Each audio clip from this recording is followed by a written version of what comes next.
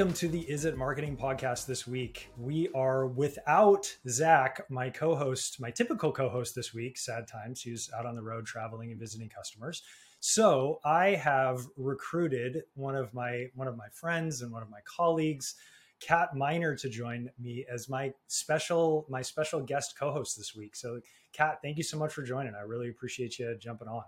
Oh, thank you, Gabe, for asking me. I appreciate it. Jumped at the opportunity. Yeah, and Kat and I have known each other for quite a while, going back even to our prior. Kat does work with me at Calix now, but before she worked at Calix, she was with Pivot. She was with a Broadband Service Provider as well. And so her and I have had the opportunity to work together for a shoot. Cat, I think we've known each other for probably like 5 years, maybe more. At least, yeah. Maybe we're dating ourselves a little bit here, but we've known each other for a minute. For a hot minute. For a hot minute. But one thing I didn't know about Kat, or a couple of things I didn't know about Kat, is how multi-talented she is until I actually started working with her. I had no idea that, she's a singer-songwriter. She actually has a children's book coming out. I saw you post about that, and now I'm really curious. I'm excited to get it and read it to my kids. Yeah, thank you. I am excited to get it out and get it published and share it. The title's called Bubble Trouble. Bubble Trouble. I like it. Yeah. Brief scenario of the book. It is about a little boy who's afraid of bubbles. Can you imagine? That's so sad. No, right. I can't imagine. That's really sad. And a little friend flies him through the book and says, hey, check out all these awesome bubbles around you. There's nothing to be afraid of. And ultimately, the core value of the book is, it's okay to be afraid, but learn more about your fears to help you overcome them. Ooh, I like that. That's a great message. Now I'm even more excited to read it to my kids. I do have a very important question about the book though. Yeah. Will it give me an opportunity to do ridiculous voices? Because that is my primary goal when I'm reading books to my kids, is to just be completely ridiculous and do stupid voices. Oh, yes. And there will also be a page that I believe your son will very much love, because it's all about the bubbles in your body. Oh, that sounds really fun. Yes, that's definitely going to hit his sweet spot.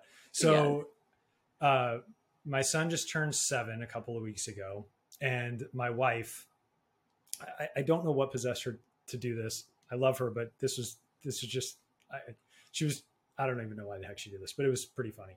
She decided that she was going to get him 7 whoopee cushions for his 7th birthday, among many other things. He got lots of other presents. The kids were Was it a golden whoopee cushion? It's just regular whoopee cushions. But I mean, the amount of laughter that came out of that child once he got them, and then once he started using them, I mean, it was just, a 7-year-old boy is just like the perfect sweet spot for a whoopee cushion, right? And to get 7 of them, so then he could put them around in multiple places, put multiple together to make it sound extra loud. I mean, he was just so happy. Couldn't have been happier. Wait until he takes it to your favorite restaurant, Grandma's house. Oh yeah, that'll be great. I'll look forward to that. The fun goes on and on. Oh, that's awesome. All right. Well, I appreciate you joining. We wanted to talk today. You and I have worked in the broadband service provider industry for a while. We've seen a lot from a marketing perspective, things that have worked, things that haven't. Mm-hmm. And one of the questions that I get asked a lot, I think you probably get asked a lot too, is what does building a marketing team in a broadband service provider look like? And really, what skills and what resources should people be looking for as they bring people in-house, as they look to outsource? I think one of the other themes that you and I have both seen over the years, again, not to date us too much, but marketing has not been a heavily invested area in broadband service providers, especially in the rural market historically. Mm-hmm. And I'm always very impressed with how much folks get done with relatively little investment, relatively small teams. I would just be curious to hear kind of your perspective on what you've seen over the years, and also would love to get into some details around how do you think about building out a marketing team and investing in a marketing team? Yeah, absolutely. Well, let's start off first with the history, right? And why has this area within telecoms been underinvested? in, right? So the history, my thought process to it is it stemmed with the telephone exchange, right? Yep. And so historically, telecoms provided service to a specific geographic area, right? And they had no competition. And so there wasn't really a need for marketing like there is today. Now, fast forward 200 years since, what was it, 1877, the Bell telephone, right? Yep. And you have this shift in technology, the expansion of your footprint and the services that you can offer, expanding outside of that footprint. So that's increased. And guess what? So has competition. Yeah, absolutely. Right. Yeah. I mean, you're seeing competitors, so many new types of competitors. I mean, even the time since I've been in the industry, which is a while, but I mean, the last few years have just accelerated so much. You've got municipalities that are building out broadband. You've got electric cooperatives that are building out broadband. You've got Elon Musk shooting rockets into space. I mean, there's, as much as we like to say, that satellite internet isn't direct competition for fiber, there is still all of at least the perception of these competitors out there. And I think it really has resulted in a monumental shift for the marketers in these organizations who, typically haven't had to worry about that really aggressive competition, at least in some areas. Some have, but there's many areas of the country where there, as you said, right, there just wasn't a lot of competition. Right. And, you nailed it in terms of national carriers. Their advertising, it impacts the BSP's customers, whether they can actually get that service or not. They're still mentally comparing when they hear ads on a national level. Oh, 100%. I'd been doing, actually just got off a webinar a little bit ago about competitive analysis. And, even I say this, and I really do believe this, even if you're not competing against Xfinity, they're the largest broadband provider in the country. So the ads that they're running, the things that they're doing on social, the things that they're doing on TV, absolutely, that perception is still leaking down to your subscribers, even if they can't necessarily get that Xfinity service. And then they look to you as a broadband service provider to, deliver that. Absolutely. In your experience, working in an agency, you're actually working at a broadband service provider. What do you think the kind of ideal ratio looks like in a best case scenario of, hey, I've got this many subscribers and I really need to have this many marketing people to truly support the activities that I know I need to do? Yeah, absolutely. And to your point of what are the activities, what are the goals, right? And that really is based on each telecom. So dependent on goals, what are the revenues you're trying to achieve, subscriber size, territory size. So considering all those things, but I will share, there was a research study conducted about a year ago on marketing team sizes of tier 2 and tier 3 telecoms. And it ranged from 3 to 10 plus employees for a marketing team. And so let's break it down just a little bit further, because that's a larger number to look at, right? Sure. So as we break it down, so it's important to note, I guess I should step back for just a second. The study was conducted based on overall employee size. Okay. Right. Yep. So if you're looking for a metric to indicate how many marketing personnel your telecom should have, this can help guide you or at least give you a minimum starting point. So telecoms with less than 100 employees had an average of 3 marketing staff members. Okay. Telecoms with more than 100 employees had an average of 6. And the outliers were, of course, 0. Now, if you've got 0, we need to talk. Yes, agreed. Yeah, if you're not marketing your services at all, we've probably got a larger problem. Exactly. And 10 was the greatest. So 10, and I believe the employee size was around 150 for that specific to get up survey. to that kind of threshold of 10. Yeah. And was there details around what types of positions those were, whether it was, social media coordinator or, obviously PR is still a huge part of this because there is a lot that needs to be done in the community. That's, I think, part of one of the reasons that sets these local providers apart. And a lot of what took up their time in the past was, PR activities, supporting the local community. Mm-hmm. Is there any sort of breakdown around what positions are most critical, what positions are most important in that breakdown? Absolutely. So I would say across telecoms, and again, from research conducted from that specific survey, top 2, marketing director. Mm-hmm. So an overall decision maker, right? Yeah. Someone that has full accountability and someone that can create strategy and really align your efforts with your overall strategic business goals, right? That's the type of person you want to have, that authoritative decision maker, Sure. so that they're reporting back to you. Secondly is a digital manager. So specifically, if you're a telecom that's going with a digital first type of strategy. Yep. And the amazing thing about digital to me is that you can track it, right? You can track the performance metrics and really help have data-driven decisions by utilizing that. And the other thing to remember is that the channels with the highest marketing ROI for telecoms are email and Facebook ads. Yep. There's your digital channels right there. So I would say those are the very top 2. And one thing I wanted to include within that is small but mighty, right? Even if you start small, you can always expand on your team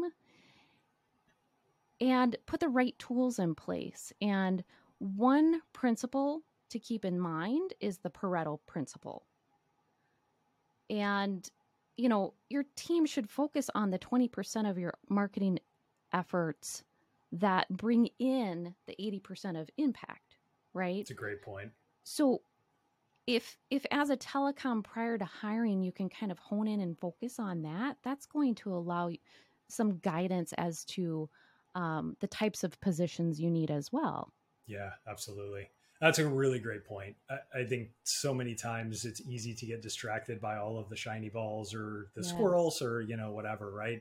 And really focusing on those things that are important. And I think to your point about that director, that person who's going to be able to have a little bit of a more strategic view, access to the general manager, access to the CEO, access to the other people in the organization that are making these decisions of where to expand. I think that's one thing that I've seen a lot as well is, unfortunately, oftentimes marketing doesn't get a seat at the table when those business decisions are being made, which is really unfortunate because I think they have a lot to offer and a lot to add to those conversations. And, it's not to totally point fingers because this happens a lot in any company, but it's once the engineering group has decided, hey, we're going to go build here. And then they go back and tell marketing, okay, this is where we're building. And marketing is supposed to go out and get interest. And maybe it doesn't come together as fast as they want it to. Well, maybe involving marketing earlier on in that conversation would have actually really helped so that they could have been part of that conversation to determine, oh, this is where we should build. Yes, there are many complexities that go into where to build a network, but having marketing as part of that conversation, I think is so important. And I don't know, I have not seen that happening nearly as much as I think it should. I don't know about your experience. I agree. And there's a large similarity with engineering a network and marketing. And here's how so. You would never, as a telecom, go out and build without a plan. Yeah. Right? That's a great point. And so the same rule applies for marketing. You should never just go out and throw stuff and see if it sticks. You need a marketing action plan. Yes. And a flexible plan, because we all know that there are so many things that can impact marketing and what channels you're utilizing, what's the competitive market doing. There's just so many things that can impact it. So having that flexible plan, nimble plan, if you want to think of it that way, and be able to just shift where the needs need to take place and the priorities. But that is kind of the cool part about having a relatively small team, right? Is when you have a small team, a small organization, you can be nimble, you can adjust quickly. And I think that's something that really is a great competitive differentiator for a lot of the small broadband service providers out there. Not only are they local, really hyper local in many cases, but they are nimble and can move quickly and try different things, which to me, I think is great. So, you mentioned, can't tackle everything, which leads me to another part of this conversation that I wanted to ask you, which is outsourcing, right? So there are lots of really smart people out there, lots of great companies. You've obviously worked for an awesome one before in Pivot. We've worked with them. I've worked with them for a long time. Absolutely. There's other great companies out there as well to outsource some of this too. What do you think, in your opinion, what should people be looking to outsource versus things that they should be doing on their own? Yeah. So my personal rule is, if you're not an expert, don't pretend to be and outsource it. Yeah, it's a good rule. I think it's a great rule. And I mean, let's be honest with ourselves. We can't be an expert in everything. No, absolutely not. And there's just too much. Yeah. And why try to be an expert and then fall short with performance, right? We get in, or we get what we put in, right? We get out what we put in. So the other thing to think of when you're thinking about outsourcing, though, is definitely dependent on your budget, right? Many times I come across telecoms that don't have a marketing budget. Or they're given very grassroots budgets, which is very sad. But if you don't have one, request one, build a budget, and take it to the table and request the money for it, right? Yes. But to answer your question more specifically, what I've seen as the most common outsourcing, digital, over-the-top advertising, for example, on streaming platforms, because they change so frequently. Yeah. And the same with digital. Facebook changes on the daily. Yeah, for sure. It's extremely Google, same hard thing, right? It's just constantly changing. Yes. Website administration and design, outsource that. Those can be beasts. Yeah. Video. And then lastly, we don't do a ton of this, you don't do a ton of this as a telecom anymore, printing. But I've seen so many telecoms try to print in-house. Really? Wow. And it's not worth the toner. Yeah, no kidding, right? It's so expensive for those cartridges. Just outsource just it. Send it to right? Send it to just a local print shop or wherever. Yeah, exactly, wherever. It's right? so Support many a local times. Business. Yeah, and so many times they can have it to you within a week. I mean, it's incredible. Yeah, for sure. No, I think those are really good suggestions. And I'd very much agree with you, especially on the website design and the digital stuff as well. As you said, it changes so frequently. It's really hard to stay on top of that.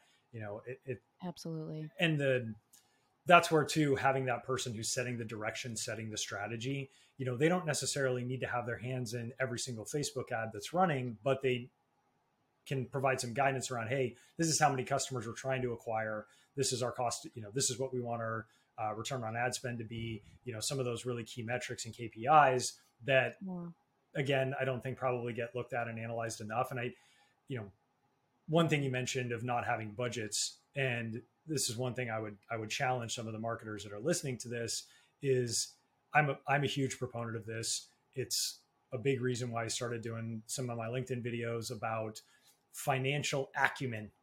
And, being able to have a real financial conversation with your CFO, with your CEO, if you're not able to articulate the need for marketing investment, don't call it spend, right? We say that at Calix all the time. We don't spend, we invest. And I think that's a really important distinction to make is, hey, I'm not just going to you and asking for $100,000 so I can go, run a bunch of ads. I'm asking you for this money so that I can drive revenue and I can drive this business forward. And if you're not at a place where you can have that conversation, you need to probably go back and do a little bit of education to feel more comfortable around that. Whether it's just getting a little bit more comfortable with financial statement terms and things like that. I know, accounting class wasn't the most exciting class in college, but it's an important one for, it's the language of business, and you need to be able to speak that language of business. Money talks, Gabe. Yes, indeed. Money talks. And, to add to that, not only have the financial acumen, but also to be able to go to your general manager or whomever you're positioning for the budget to say, and with this investment, here's my plan. And I'm also going to follow up with you on the performance of that. Yes. Right. And here was our acquisition cost. Right. And And that's where you validate yourself. Even if it didn't perform to the standards or your expectation, you still report that because then you've learned from that. You've learned what's working and what's not. Totally. I mean, I think that's the thing with marketing, right? Is it's not always, we're not always going to have wild successes. There's going to be things where we fall on our face and campaigns that don't work well. Okay. That then you need to at least use that. It's only a learning experience. It's only a failure if you don't use it as a learning experience. Right. I mean, that's a saying for a reason, and it's a really good one. Well, kind of in the same vein of, outsourcing.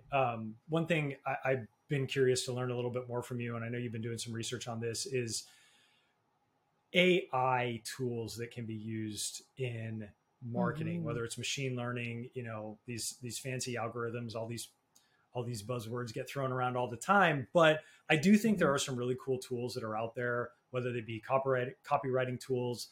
AnyWord is one that I've kind of messed around with a little bit. There's even some really basic ones from services like CoSchedule, where you can put your email headers in or subject lines in, and it will give you a score. I love those, right? And I think they can be really helpful, especially when you have limited resources as a limited team to lean on to leverage some of this technology. What are other ones that you've seen out there in the world that you think have been really helpful, especially for, small teams with limited investment? Yeah, absolutely. Well, first off, I have to say that AI is magic. It's just magic. Yeah, it's pretty cool. If you ever watch the show Magic for Humans, it's like that.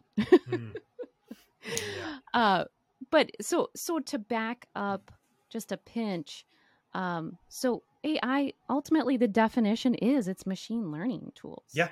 Right. And the benefits of it are predictive marketing analysis or analytics, allowing you to build effective prospecting campaigns that are, again, data-driven, and then you're able to see those performance metrics.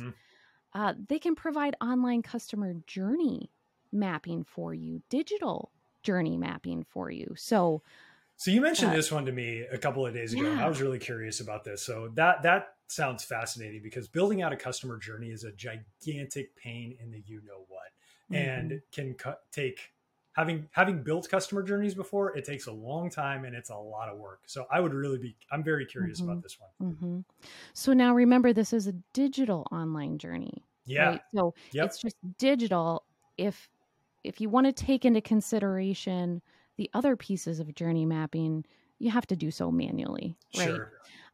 But yes, digital mapping, there is an agency out there. It's called AI Media. It does digital mapping. I had the pleasure of working with them in past roles and to see it in action. And it was just honestly mind-blowing.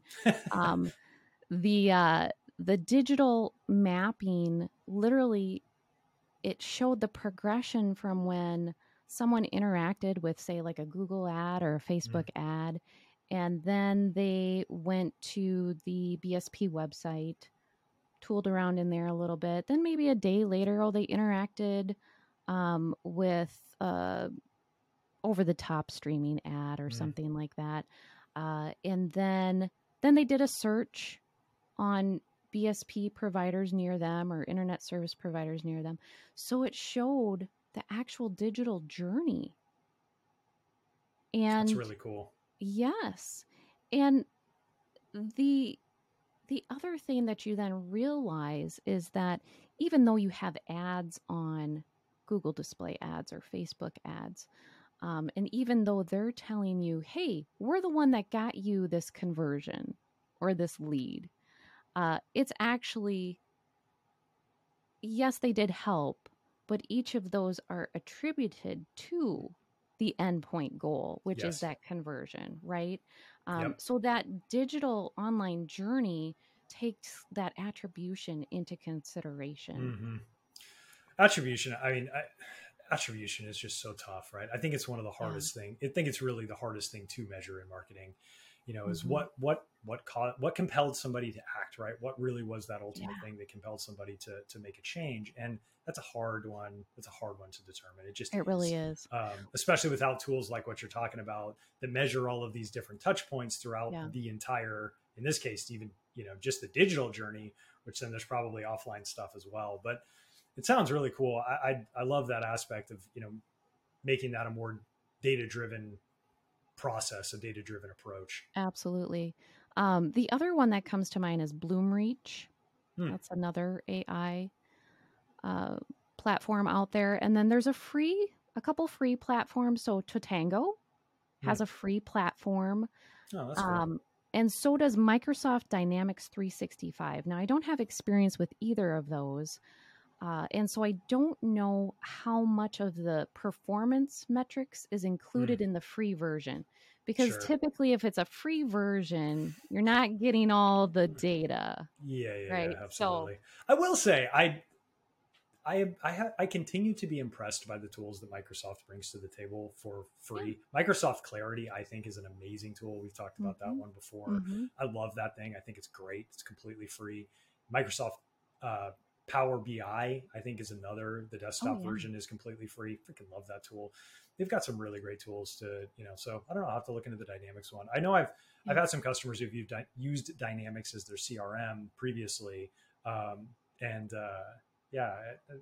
know it's easy to dunk on Microsoft. Everybody's like, everybody uses it every day. So I think it's easy right. to, talk crap about it or whatever, but we need it. They got some good, exactly. We dunk on it. Yeah, absolutely. So, that's awesome. Yeah. Well, thank you for the insight there. I really appreciate it. Absolutely. And sorry, go for it. I was just going to ask about website tools. Oh, yes. As well. Yeah. So I mentioned Clarity. I wouldn't describe as an AI tool, but I do think it's really powerful to get an insight and information into how your customers are using your website. One that I've been looking into a little bit is Google Optimize. So what it will do is actually set up basically two different versions of your website, and it will do that based on the information that it knows about your users and things like that, and basically tell you which one is going to perform better from a UX and UI perspective. So you set up Google Analytics, you set up these two different, basically landing pages or two versions of your website, and then you see which one converts better. And it's using all of Google's fancy machine learning language and all of that to drive the background behind that. So I think that could be potentially a really cool resource to use as well. That one is, I believe, totally free. There is definitely some work that you need to do in order to integrate Google Analytics into the background of that, just to make sure that everything's set up correctly, so you can really track, what's happening on both of those versions of the website. But if you're willing to do that and go through that effort, I think that's potentially a really cool tool to leverage as well. There is another free one called Hotjar. Oh yeah. And that one is equally impressive. It's agreed. Essentially a heat map for your website. It provides the most clicks. It even provides scroll depth to tell you, hey, your viewers are only going this far down your page, so don't even bother having the material after that. It's shocking how few people will scroll down past that. It is. Right. header or, whatever, right? I mean, the amount of fall off that you get on most websites, it's like 50%. I mean, maybe more, right? Maybe 60% are not going to scroll past that initial bit. That's why it's so important to get as much social proof, really eye-catching headlines, those sorts of things. Zach and I talked about this, I don't know, this was probably 4 or 5 weeks ago on a podcast episode, but I'm a huge fan of these DTC companies, direct-to-consumer companies. I think they do a great job with their landing pages because of exactly what you're talking about, Kat. They've got to catch people fast in order to compel them to scroll down. So their value prop has to be so front and center at the top of that page, because most of the time they don't have, that's their storefront, right? That's their primary opportunity to have this conversation with the customer. So tools like Hotjar, things like that. Yeah. Below the fold, forget it. Yeah. Well, and with the cool thing about Hotjar is that not only can you apply it to your website, but you can also apply it to your emails. Oh, that's cool. I didn't know that. Yeah. Interesting. So you can see how far people are scrolling down the emails and things like that. Exactly. That's cool. That's really cool. It is very cool. So and it allows you to, increase that or increase your user experience, right? With your website, increase the interaction. Yes. And really create that seamless flow for your online sales cycle. Make it as easy as possible. Don't have any barriers with it. And so it just helps to really streamline that. Totally. No, it's a great call. This was so fun. I'm so glad we got to do this, Thanks Kat. for having me. This is great. I really appreciate it. I really appreciate you sharing your expertise and your time and all of that. It was super fun. And I think, if you're listening to this, really big thing to take away, hopefully, is determine what those critical skill sets are that you need internally. As Kat talked about, that marketing director setting the strategy, a person who's, very focused on digital to help drive that strategy forward as well. Because digital does change, if you need to outsource some of that, I think that's perfectly okay. That's a great place to look, especially for things like website development and whatnot. But most importantly, if you're a broadband service provider, if you're a rural broadband service provider, especially, and you're listening to this, invest in your marketing. It's an area that's been so underinvested for so long. And I consistently am blown away by how much our customers get done with relatively little investment and relatively little staff. But hey, look, man, the times they are changing, and there's more competition. This is only going to become more and more of a problem going forward. So if you're not investing in marketing now, if you're not investing in those people and resources, you're going to be behind, no doubt. I agree. No doubt. Well, thank you for joining us today. We really appreciate it. Thank you again to Kat. Don't forget to give us a follow on your favorite podcast app. Find us on Spotify. Or if you'd like, you can now subscribe to our YouTube channel. If you want to see Kat and I having this wonderful conversation, you can check us out on YouTube as well. And we will be back next week. I think Zach will be back next week. But again, thank you so much to Kat, and really appreciate everybody for listening. Have a great day. Thanks so much.